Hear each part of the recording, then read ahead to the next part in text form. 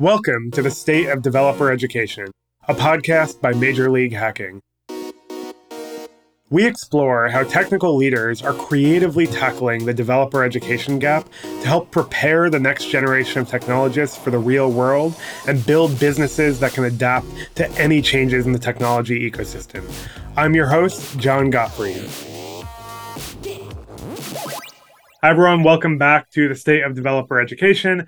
I am so excited for this episode with Randall Degges, who is the head of developer relations and community at Snyk. How's it going? Hey, what's up, John? Thanks for having me, man. Pretty excited to be here. So I will do my best. I'm excited to have you here. So I like to start with every guest going way back in time and hearing about your origin story. So how did you get started in tech and end up where you are today? Well, I've been programming since I was a little kid, and I'm sure you have a lot of these stories of guests on your show. But the way I personally got into it was growing up, we didn't have a ton of money. But when I was younger, there was a family in like a similar organization as ours who donated an old DOS computer to us. And so, my parents got it and plugged it in at the house. They didn't know anything about it. And I started playing around on it. And there was only like 3 options when you booted the computer. I remember there was like, settings for like the system. There was like command line, like terminal. And then there was Wolfenstein 3D, which was preloaded on this thing. And, of course, the third option was the most appealing one. And so I played the crap out of Wolfenstein 3D, got super into it, and absolutely fell in love with video gaming and computers. And my mom was a librarian growing up. And so after school, I would always go to the library and kill time until she was done with her shift. And I would just read books or, whatever stuff interested me. And someone mentioned that you can actually write hacks for video games to like get superpowers or do other cool things. And so I literally went into the computer shelf at the library, at which point there was very few books on computers. And I picked up the very first book I saw, which was on programming in Scheme. And so took that, went home. I literally opened the book. I read the preface, I went to page 1 and it was like, Hello World program. And I literally opened Wolfenstein 3D and started typing the code that I saw in the book into the Wolfenstein 3D app, because I figured that must be how to do the cheat code thing. And man, it did take me an embarrassingly long amount of time to figure out that programming is actually not putting text into a video game, but actually putting things into a file and saving it and running it. That's how I got into it. And I've been a huge fan of programming ever since. And I'm just addicted. It's funny. I have a really similar like core memory where I was like trying to use Perl or something and make like a website that did something. And I could not figure out where you put the code. Like I used to go to websites, you fill out a form, it does something cool. I was just like unable to create that because I literally couldn't figure out where the text goes from this book I was reading. It's really funny. And that experience has dramatically shaped my life in a lot of ways, because I always remember that amount of frustration. Like I literally went to the top of the page and I reread everything and I was punching in over and over again. I thought I just missed a character and it was like a cheat code or something, and if I did the right way, it would work. And it taught me an important lesson, which is you really have to explain things from the beginning up whenever you're teaching anyone anything. Like you can't make a lot of assumptions about your audience. There's a lot of ways that comes into play with the topic we're talking about today. But I think it's really important that when you are teaching people things, you're crystal clear. You provide a lot of background and context and just give people all the information they need and don't leave out even things you think might be simple or assumed. Yeah, you don't know what you don't know. Very true. So as a kid interested in coding, where did you make that leap from I love coding to the security world specifically? Because like in my mind, it's like such a different community and niche from general software engineering. Yeah, I mean, in my case, the way it worked was a bit of a jump. So when my family got the internet, we had AOL like everyone else and dial-up stuff back at the time. I found my way into IRC chat rooms, and that was the primary way that I sort of like met other people in the tech scene and learned things. And I honestly can't remember how I stumbled into IRC. It was probably just tracking down stuff through searches or whatever it was, but I ended up on the Freenode network in the C programming channel. And, through offshoots of my noob questions there, I got invited into some other channels. And one of them was like a security group. And the people there just felt very like similar to me. We were all like sort of like kids-ish, like, early kids, teenagers, people in their early 20s who are like still sort of like forming their views of the world and becoming better programmers and things like that. And the part that I thought was interesting is a lot of people in there were really into lower level security things. And so I sort of naturally just took that on myself and I got really into it. It led me down the path of running Linux on my operating system. I formatted that DOS computer and ended up putting Linux on, which pissed my parents off big time because everyone else in my family like couldn't figure out how to do literally anything on the computer. But all those experiences over those years got me into it. And I eventually went from not caring at all about programming and just caring about video games to getting really into programming to eventually just going down the rabbit hole and getting really into operating systems and the way packages work and how those things are built and what a kernel is and how to exploit things, you know, looking at like all sorts of silly vulnerabilities that script kiddies would just fall in love with. And I eventually got into programming operating systems. I worked on the OpenBSD operating system for a number of years as a contributor.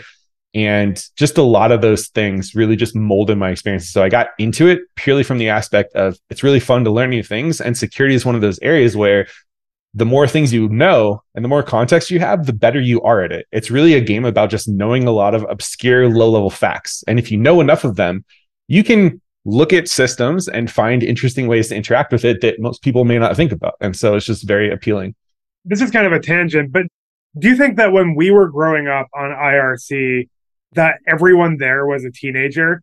Because like I have friends that I made 20 years ago on the internet who are my age, and like I didn't really process at the time that we were all like 13. I have no idea, but my oldest friends to this day who I know in real life and I've been to their weddings and stuff are people I met way back then in IRC, and we were all kids. I never asked their age, so I honestly had no idea. I've only learned that since becoming an adult and like actually meeting a lot of them in real life and things, you know? But yeah, it felt like, you know, the early 90s, like mid 90s was a great time to sort of be a kid on the internet because there were so many people learning things and sharing things. And it just had this like real cool culture where people weren't, you know, really concerned with money or business or anything. It was purely just interest. And I think that's what drew me into it so much and really shaped my own personal views and just sort of like my career and all the things that I love to this very day. Yeah, 100%. So to get back to like the work that you do, one of the things I was kind of surprised by is you're talking about like operating systems and, you know, really low level stuff on how computers work, but you didn't actually get a college degree. So like when I hear about people doing operating systems, they're like PhD students, like studying like some weird esoteric, like, I don't know, like driver or something. I don't even know what they study, but like, do you feel like you have been able to build the same level of knowledge doing it yourself that people get in like an operating systems course? Are there differences? Like, how has that actually played out? So that's a really good question. I mean, I'm hesitant to answer directly because if I told you the answer was yes, I think I have an equivalent education, that's probably a really ignorant response, right? Like, I can't really compare what I've done in my life to people who have gone through years of education and studied super hard and put all this work in. I mean, I'm just going to assume they're a lot smarter than me and know a lot more stuff. But with that being said, I think it really depends on what you're interested in and what you're trying to do. And I wish I personally would have thought about that when I was younger, because the way my life sort of unfolded when I was younger is, you know, maybe around 11, 12 years old, I got into programming.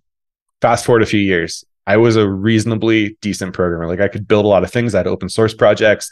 I was like an active community participant before ever getting out of high school. Fast forward to the end of high school, you have to make a decision what you want to do with your life. And for me, my aspirations were always very academic. It was like, I'd love to get a PhD in computer science and the best programmer who ever lived or something along those lines. So I applied for comp sci schools. I ended up going to UC Santa Cruz. And when I was there, I tested out of a lot of my early comp sci classes because I had a lot of experience in it. And when I was in high school, I did some AP and community college classes, which helped. But then as I went more down the university track, what I realized in my first year or so is that after I did the comp sci classes and I had a lot of GEs and other things to complete, I couldn't find the willpower to force myself to finish them. Like I remember taking a, you know, music history class or something like that for the easy GE credits or whatever it was. And every review on ratemyprofessor.com said, this is the easiest class of all time. And I was like, that's what I need. Like, I need something easy so I can just focus on programming and building stuff in my free time. And then I remember going into the class and taking it and being like, oh my God, this is so boring. I literally cannot find the willpower to focus on this. And so I just flunked out of these GE classes, and it was really hard. And I floundered for that first 2-year period after finishing my comp sci classes, where I was just doing these other types of things that were required to move forward, until I realized I can't do this. And so I dropped out. And at the time I was terribly embarrassed. I had to go back home and live with my parents. I felt awful, like a huge failure. And it wasn't until I, applied for some jobs and got my foot in the door at a tech place that I realized, man, if I would have thought about this first, I probably would have skipped the whole college thing and just done the things that I liked. And I've told people this before, but in my particular case, I think I was a better engineer before going into university than I was leaving university, because I had so many things I was building and so many things I was doing. And for me, in my particular, position, I think university just wasn't something that clicked well with me, and I probably would have been faster without it. So how do you like to learn about other things? Because I know you, like, you're not like the kind of person that can only talk about computers, right? So like, what is your style of learning, and why is that different than what you experienced in university? Yeah, I mean, I've always heard this saying, I forget where the origination is, but people say that humans generally learn in one of 3 ways. They either learn through reading, they learn through listening, like with their ears, or they learn through seeing, like visually, like people want to watch a video, maybe. I'm the type of person who learns a lot through reading. And so for me, my preferred form of learning has always been reading a book and then building stuff myself and just experimenting. And that's true, like both in an academic sense, like I read and I still read a ton of programming books and technology books and stuff just for fun. But also, I really get a lot of joy out of taking those things that I learned and like building something real with it. And for me, 99% of the fun of programming is actually just shipping something. And so I have this like internal compulsion to like take things and build something stupid, even if it's completely useless, and just throw it online. And so I've had a lot of those experiences, and I feel like for me, it works really well. That's awesome. I've definitely heard about those 3 learning styles before, and it comes up a lot when I'm talking to like DevRel folks, because they're like, oh, like when we make our tutorials, there's like a written component and a visual component and a video component and whatever it is. How do you sort of like bring your educational experience into the stuff that you're putting out there for other developers? Yeah, I mean, I have a lot of opinions about this for sure. One of the things I have learned though over the years, because I've been doing DevRel now for, I want to say like 10 or more years at this point. It's been quite a while. Before that, I was like a CTO at startups that I was sort of like a part owner in and things like this. So it's been a lot of things over the years. But the thing I learned the most in DevRel is that because everyone learns differently, you have to diversify your portfolio, just like you would with your finances.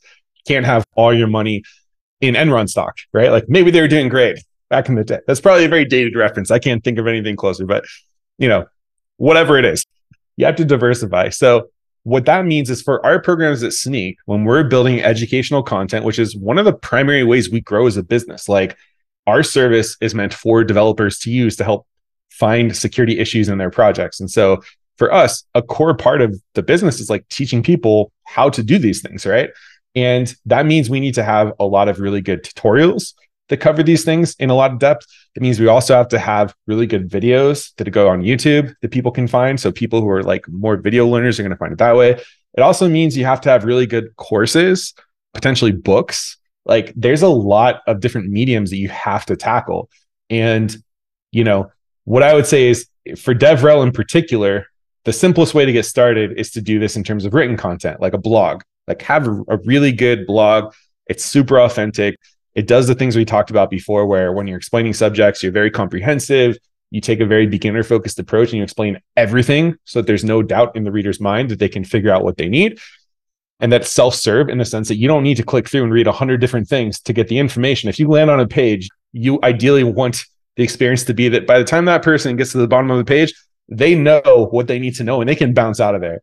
We can talk about metrics and stuff later, but that's one of my personal pet peeves is when in the education space, we sort of put a lot of value on bounce rates because, sometimes marketers will say, yeah, we really want to lower our bounce rates. We want to make sure that when people are landing on a page on the blog or these other places, they're going to other parts of our website. And that's a little bit contradictory because in an ideal world, if you're doing a good enough job educating people, it's a one-stop shop. You don't have to bounce around necessarily. So there's a lot of these little niche things you sort of learn over the years, but yeah, it's definitely varied for sure. Do you think that the balance is off with how many DevRel teams integrate marketing metrics into their work? So after doing this for a while, I would generally classify DevRel teams in a few different like buckets in my mind. On one hand, you have very marketing focused DevRel teams. And generally speaking, the way I sort of see marketing focused DevRel teams is that what they're primarily focused on is doing events, maybe speaking programs, and building a lot of presence. And the reason I sort of classify that as more marketing focus is because it goes back to these old school marketing concepts from like the 80s and 90s about how many touches you get with a particular person before they remember you. It's what like large companies do today when they're thinking about advertising for Coca-Cola or Pepsi or whatever, you know, they're like, we need to put ads all over this place and people will hear our name enough that it just sticks with them. The problem with doing the marketing approach is A, it's really expensive to do that, first of all. And B, it's sometimes really hard to quantify. Like there's certain parts of it you can quantify really well, but it's difficult in a lot of ways to show value there. The second type of DevRel org is a very engineering focused DevRel org. And sometimes when we're talking about that, people think that we're talking about, you know, just having DevRel people the interface between a product team and a customer and taking the customer's concerns and relaying it to the product team to help them prioritize the work they're doing and triage things here and there. But that's also not really what I mean. What I ideally mean by an engineering focused DevRel org is one who's actually building and shipping products, maybe not the core product, but things that are tangential to the core business and that are going to attract users organically to the main business. At Snyk, for example, we have one of our most popular projects of all time is something called Snyk Advisor. By the way, if you're not familiar with Snyk and you go to snyk.io/advisor, you'll see exactly what I'm talking about. But it's essentially a service we built that is, again, not part of core Snyk. It's a separate thing. But what it does is we pull in a lot of open source packages and ecosystem tools. We run them through our security scanning tools to do a lot of comprehensive analysis. And then we use a number of other heuristics to determine how healthy these open source tools are. And that's something that's very relevant to the types of people who want to use Snyk's products themselves. And it's complementary. And so some DevRel teams are actually doing engineering work to build these complementary things. Maybe it's open source libraries or tools or whatever it is, but that's another really important component. And then finally, there's the hybrid approach, which is where you take elements from both of those things and do stuff. And obviously, in a good team, you want to have a good balance between all these different things, but it's just really important to have a pretty good understanding of where you want to go and what the most important thing for your company is. So you're going to do the right thing, basically. I mean, Snyk Advisor, like I know you describe it as a engineering thing, but it's brilliant marketing, right? Like the idea that someone might discover Snyk by using this tool is real, you know, like I think that perhaps it wasn't launched as a marketing funnel, but I can only imagine it's really, really effective at marketing to developers. Oh, yeah, it's huge. I mean, it's responsible for something like 35% of Snyk's entire top of the funnel business is coming from this tool that we built out. Which is incredible. Yeah, absolutely. And I mean, there's a ton of opportunities for that. I've done a lot of advisory work with different companies over the years for DevRel and engineering stuff. And there's so much value you can drive with some of these like complementary tools that it's just, I find it really interesting. It's like almost a whole art and discipline in and of itself.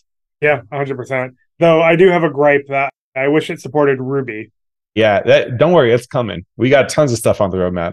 And as a DevRel person, I will take that request, John, and I will talk to our product team and I will make sure that they know John G himself has requested Ruby. Thank you. I appreciate it.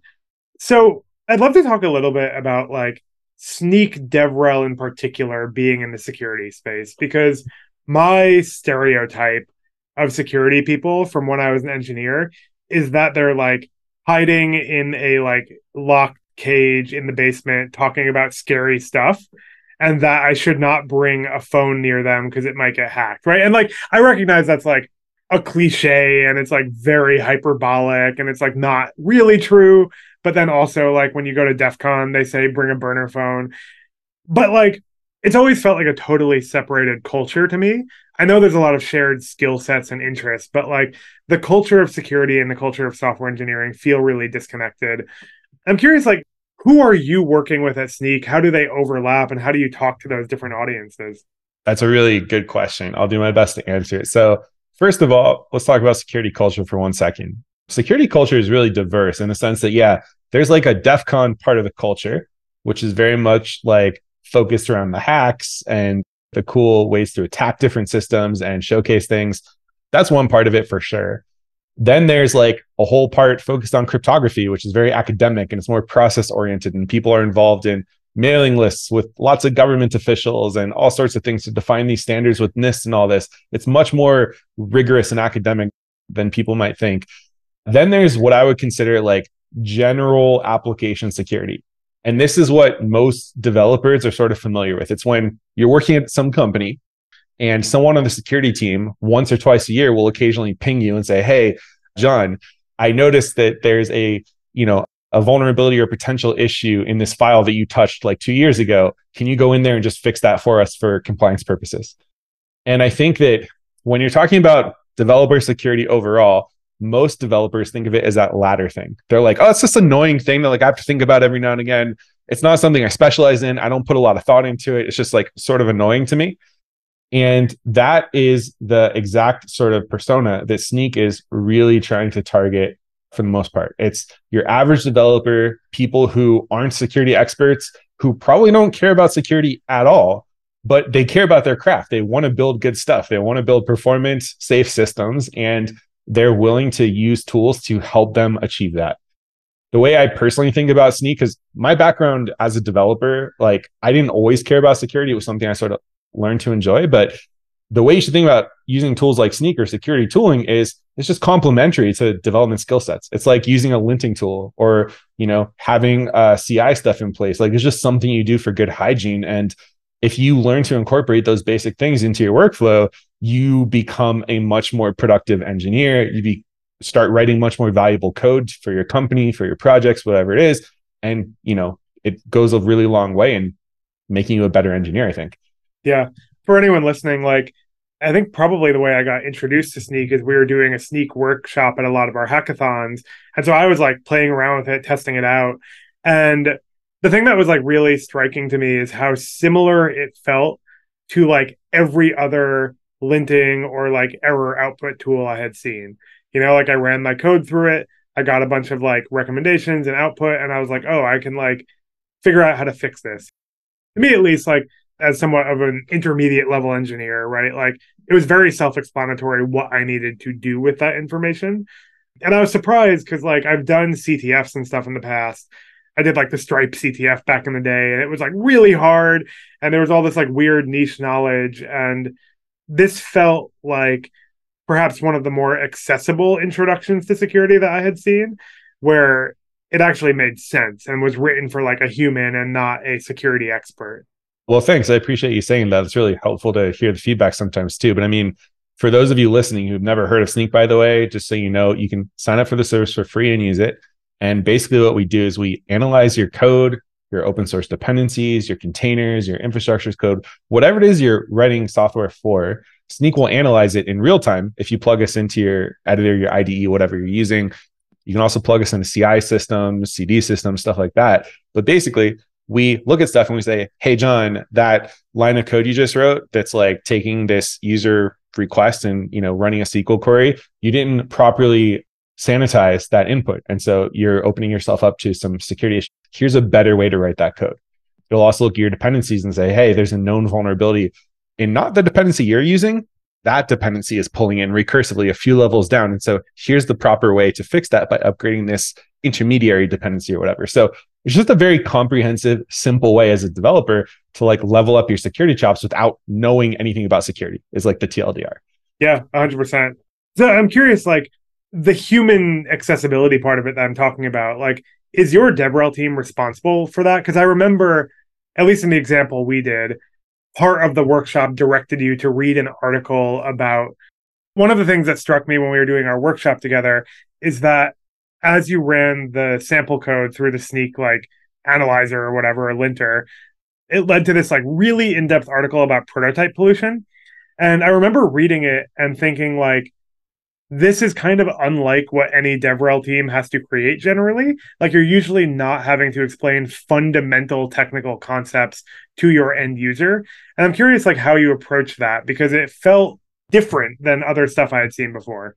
There's a couple of different ways. So that workshop you're in particular referring to was from last year. And the reason I know that is because the way we do it now is actually slightly different. And that's because our approach evolves quite a bit year over year. In the past, the approach we took was we said, okay, we have this tool and we're showing people when security issues arise, and we're trying to give them the information they need in at the time that they need it to fix an issue themselves. And so we would take a lot of information and context and then build these interactive lessons that we could link people to where it shows you in depth, like, hey, this is a prototype pollution issue in JavaScript. Here's how it happened. And here's examples of how it can be abused. And here's what you specifically need to do to fix it and why it's important. We still have that today, but we've also gone a step further. And nowadays our AI stuff has progressed quite a bit. And so you're actually able to generate fixes automatically for a lot of these things that have already been validated by Snyk's internal security analysts. And so we have, we're not using like LLM stuff to do this. We actually have our own symbolic AI things internally that are, much more accurate, I would say, than like just general, LLM stuff. But irregardless of how it works, the important thing to know is that we've tried to simplify it so that ideally the people using the tooling don't need to know anything at all. They just say, hey, there was a problem here. We fixed it. And if you want to learn more about that, here's a link where you can go explore it. And that's where we have the in-depth explanations. So we're moving more towards that sort of a model because we feel like it's a better experience for people. And, we obviously want to empower them, but we also don't want to bother them. So if they don't want to learn about security, they don't even need to worry about it. Who's responsible for creating those in-depth like education guides? So there's two groups. There's the DevRel group here, which creates a lot of it. And we also have an amazing team called the education team that we work closely with. And the education team has a few different groups under them, but one of them is our Snyk Learn team. And they build this entire learning platform, a lot of comprehensive learning lessons. DevRel works really closely with them to build these things out, review them, and get them published. And today there's a ton of them, and it's a very successful part of the company overall. That's really, really cool. So like, it's nice that the platform, comes in and says like, hey, like, here's what you need to fix. Like, you don't need to know that much. Great, easy. I can continue with my day. When you're going out to events, right? And when you're like speaking and when you're putting on, different developer community building activities, how do you convince someone that they should even care about this? Because we talked much, much earlier in the conversation about how a lot of developers are like, oh, that's not my department. I don't think about it. So how do you actually bridge that gap and get them into the security mindset as a general software engineer? There's a couple ways. It varies a bit. Like, for example, when we're giving talks at public facing conferences and events, we often don't come in with a direct pitch. We're not trying to convince people to care about security. What we do instead is we show them a couple interesting pieces of code or applications, and then we show them how innocuous looking code can actually cause all sorts of havoc if you don't necessarily know some of the weird security stuff behind the scenes that makes everything work. And we call these stranger dangers. It's like a very popular like talk style thing that we give. We have it in a lot of different languages and all sorts of variations and things, but they've been super popular at conferences for a number of years because developers who are just interested in building good systems recognize through these talks how crazy interesting security can actually be. And so it's a fun way to introduce the concept to people who like are not at all familiar with the domain and probably just don't care about it. It's just building interest and passion. That's one way. The second way we go about doing this outside of like convincing people to care about that is we approach it from the other direction.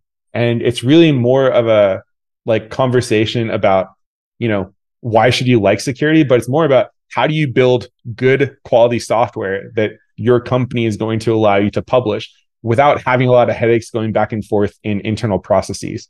And I can tell you from firsthand experience working as an engineer at some other companies, a lot of developers care about that, especially in the enterprise segment. Like there are so many developers who, no joke, will get pinged by a security team or an internal process team or whatever it is about code they wrote years ago, months ago, whatever it is that they've completely moved on from. But now they're getting a lot of internal harassment to get these things fixed because maybe they didn't use security tooling up front and it's coming around to bite them in the butt. Or maybe there's other problems that are happening in the business that are related to security incidents. And now it's a lot of work for you as a developer to jump in and save the day. And so it's a great way to avoid pain and to just improve the quality of the software you're building overall too.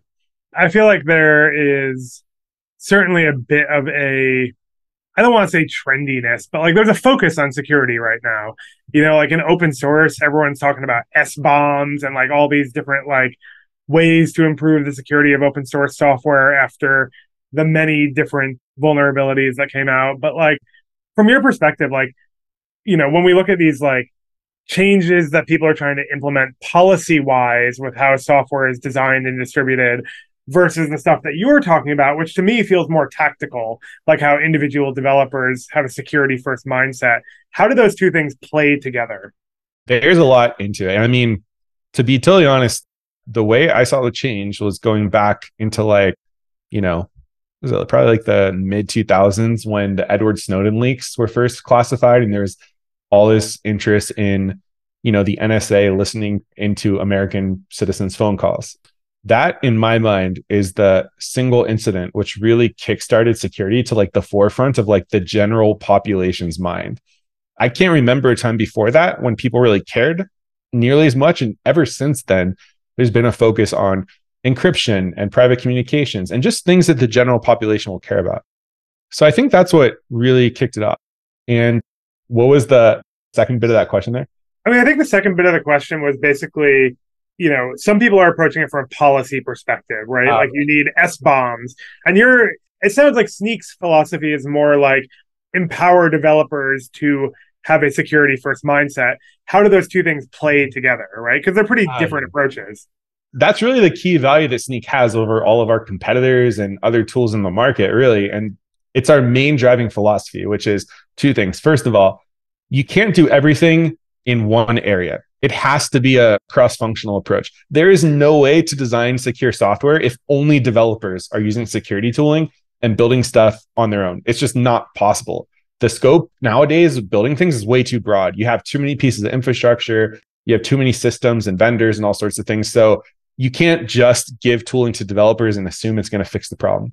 Similarly, you can't put all the responsibility on a security team at a company. Security, like managers and AppSec engineers and people like this at these larger organizations, they run a lot of security tooling as their day-to-day job.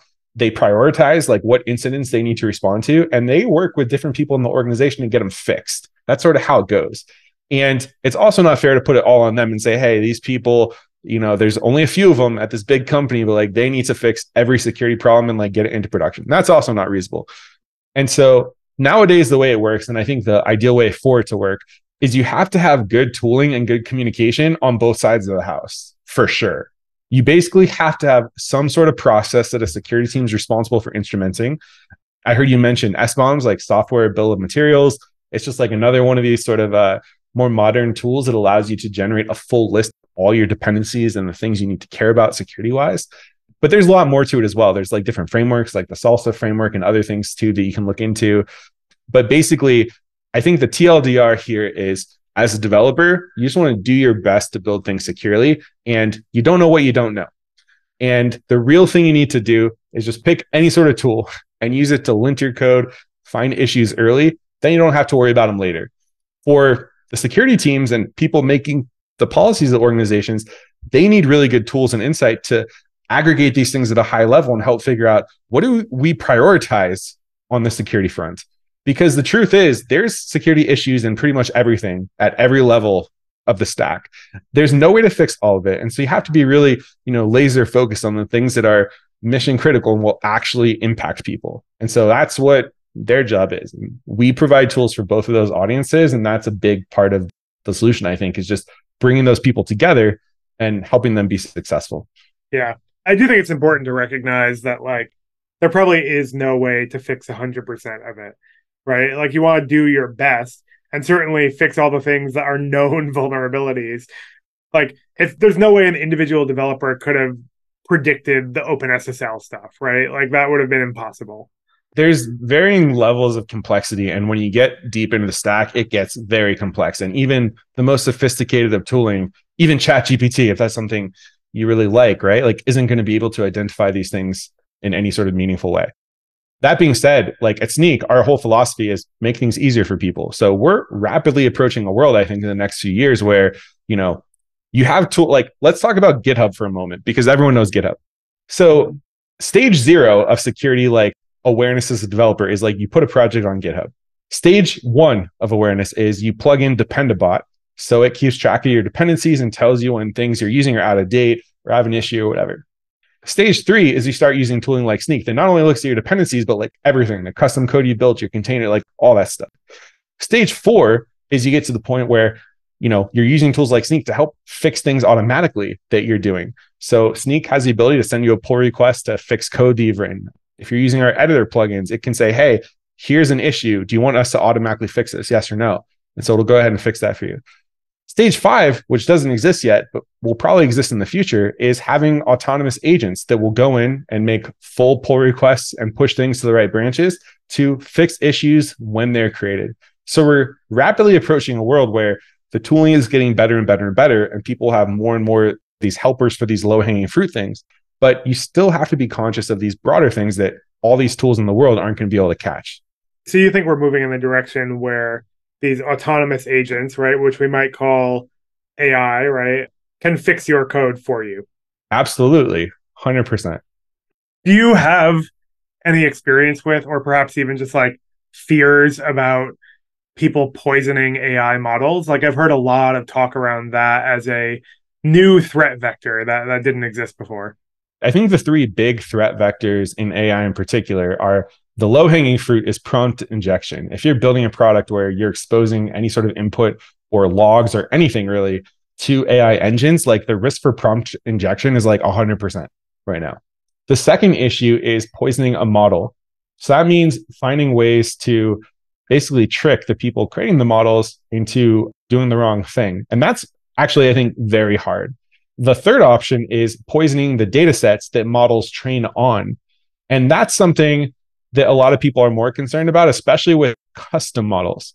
Like it's not really a problem for tools like OpenAI and other things that are scraping large amounts of the internet to do their training, because the amount of effort you'd have to put in to rewrite like 90% of the internet with like false information to actually influence OpenAI is like, it's not possible.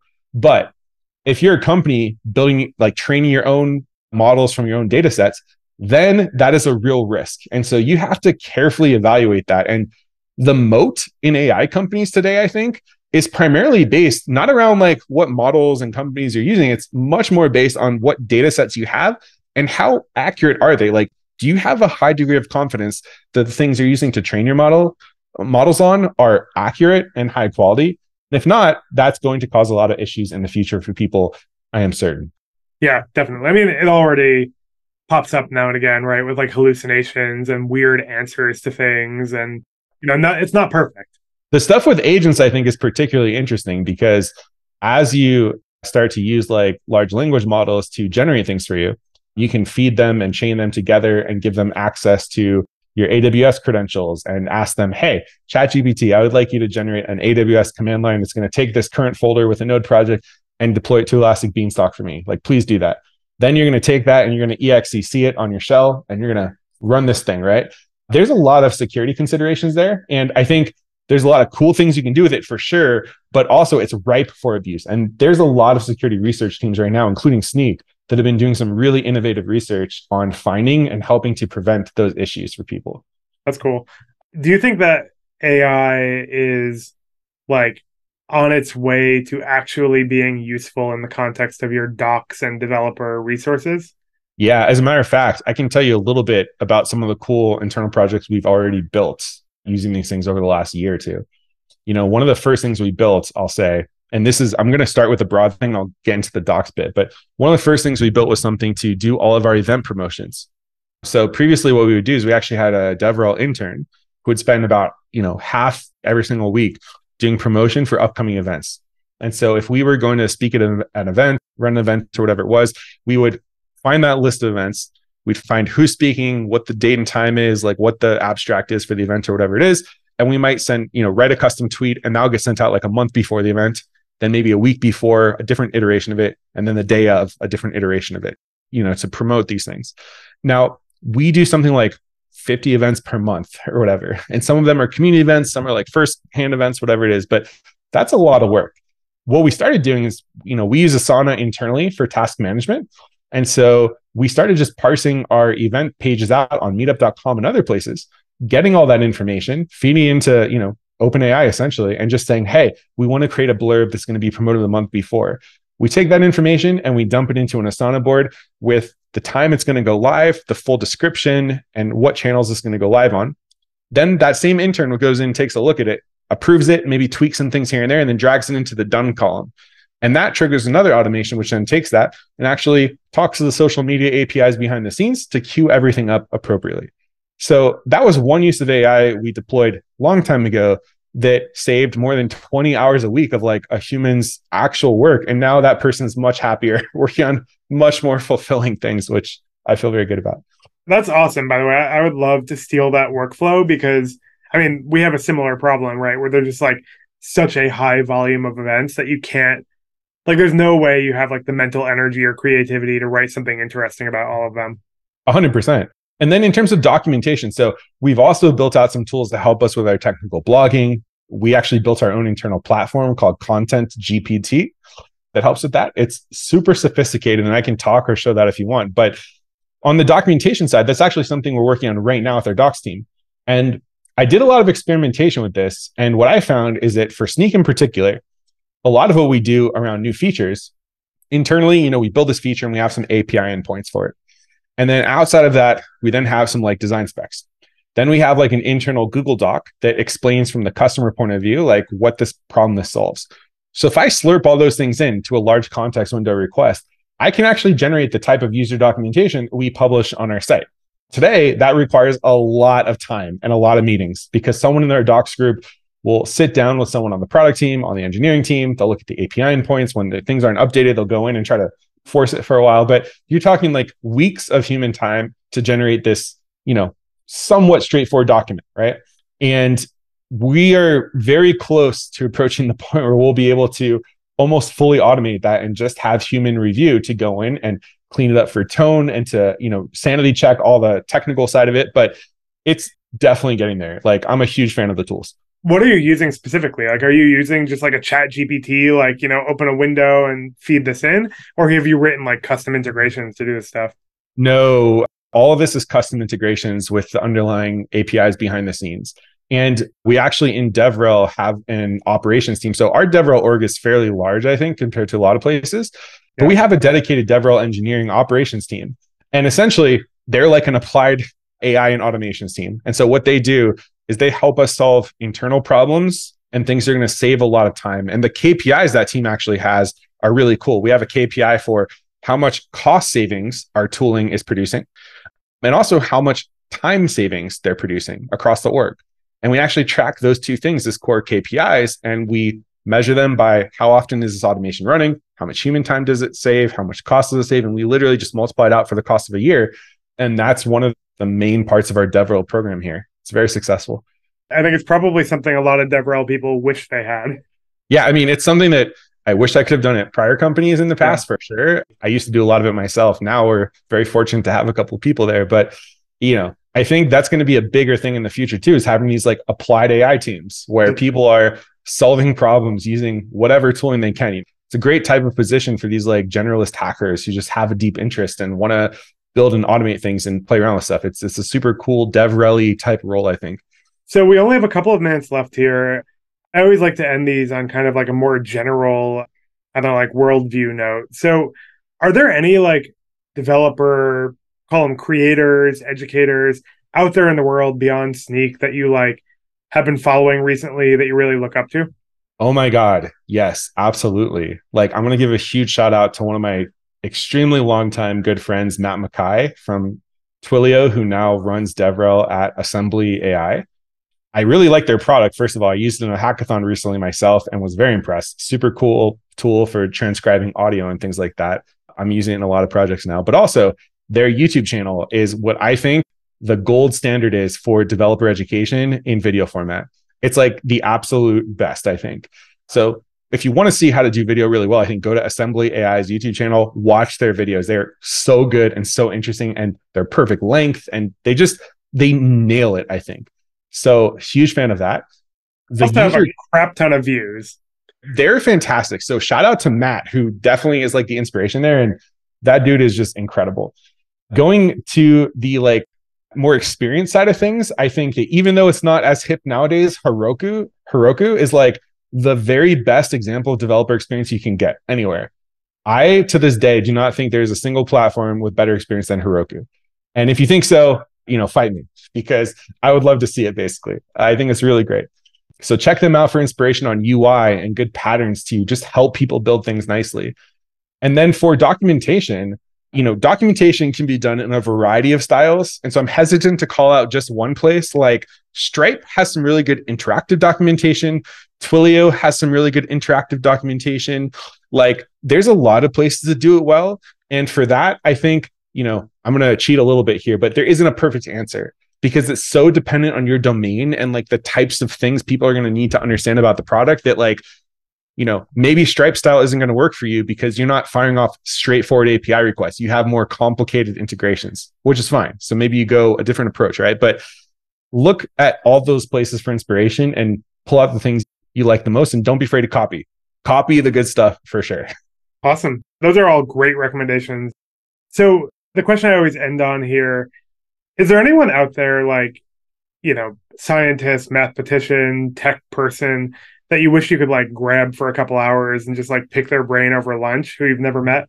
Oh my God, absolutely. So my childhood idol growing up was always John Carmack, one of the founders of ID Software, the genius who wrote all these game engines from scratch. And the dude is an absolute legend. I would love to sit down and talk to him for like 2 hours and just ask him about like general programming philosophy stuff. I feel like he's one of the most interesting people who's ever lived in technology. Additionally, Rob Pike, the guy who created Golang, did a lot of work on original Unix, like the C programming language and other things. He's also an absolutely amazing engineer I'm just super inspired by all the amazing work he does. Similarly, Brad Fitzgerald, I think, from the Golang project, he created Memcached and a bunch of other things. Amazing engineer, super smart. Antirez, the creator of Redis, like that's his username. I think his real name is Salvador. I might be messing it up a little bit, but he's incredible. There's so many brilliant people out there. I would love to talk to all of them if I could. I feel like a lot of those are probably attainable for you. Yeah, I mean, I've tried some of them before. John Carmack is a hard one to lock down, man. If I could get him to speak at a conference one day, love to do that. He's a busy guy, but he has a new VR startup or something, right? He left it, I think. He's actually working on generalized AI and artificial intelligence now. So he left his Oculus position about a year ago to work on that. And yeah, just super interesting, dude. Can't wait to see what he does next. Well, thank you so much, Randall. I really enjoyed the conversation. If folks want to find out more, we'll include some links in the notes here. But really enjoyed this and, excited to see what you work on next. Sounds like some cool stuff coming down the pipe.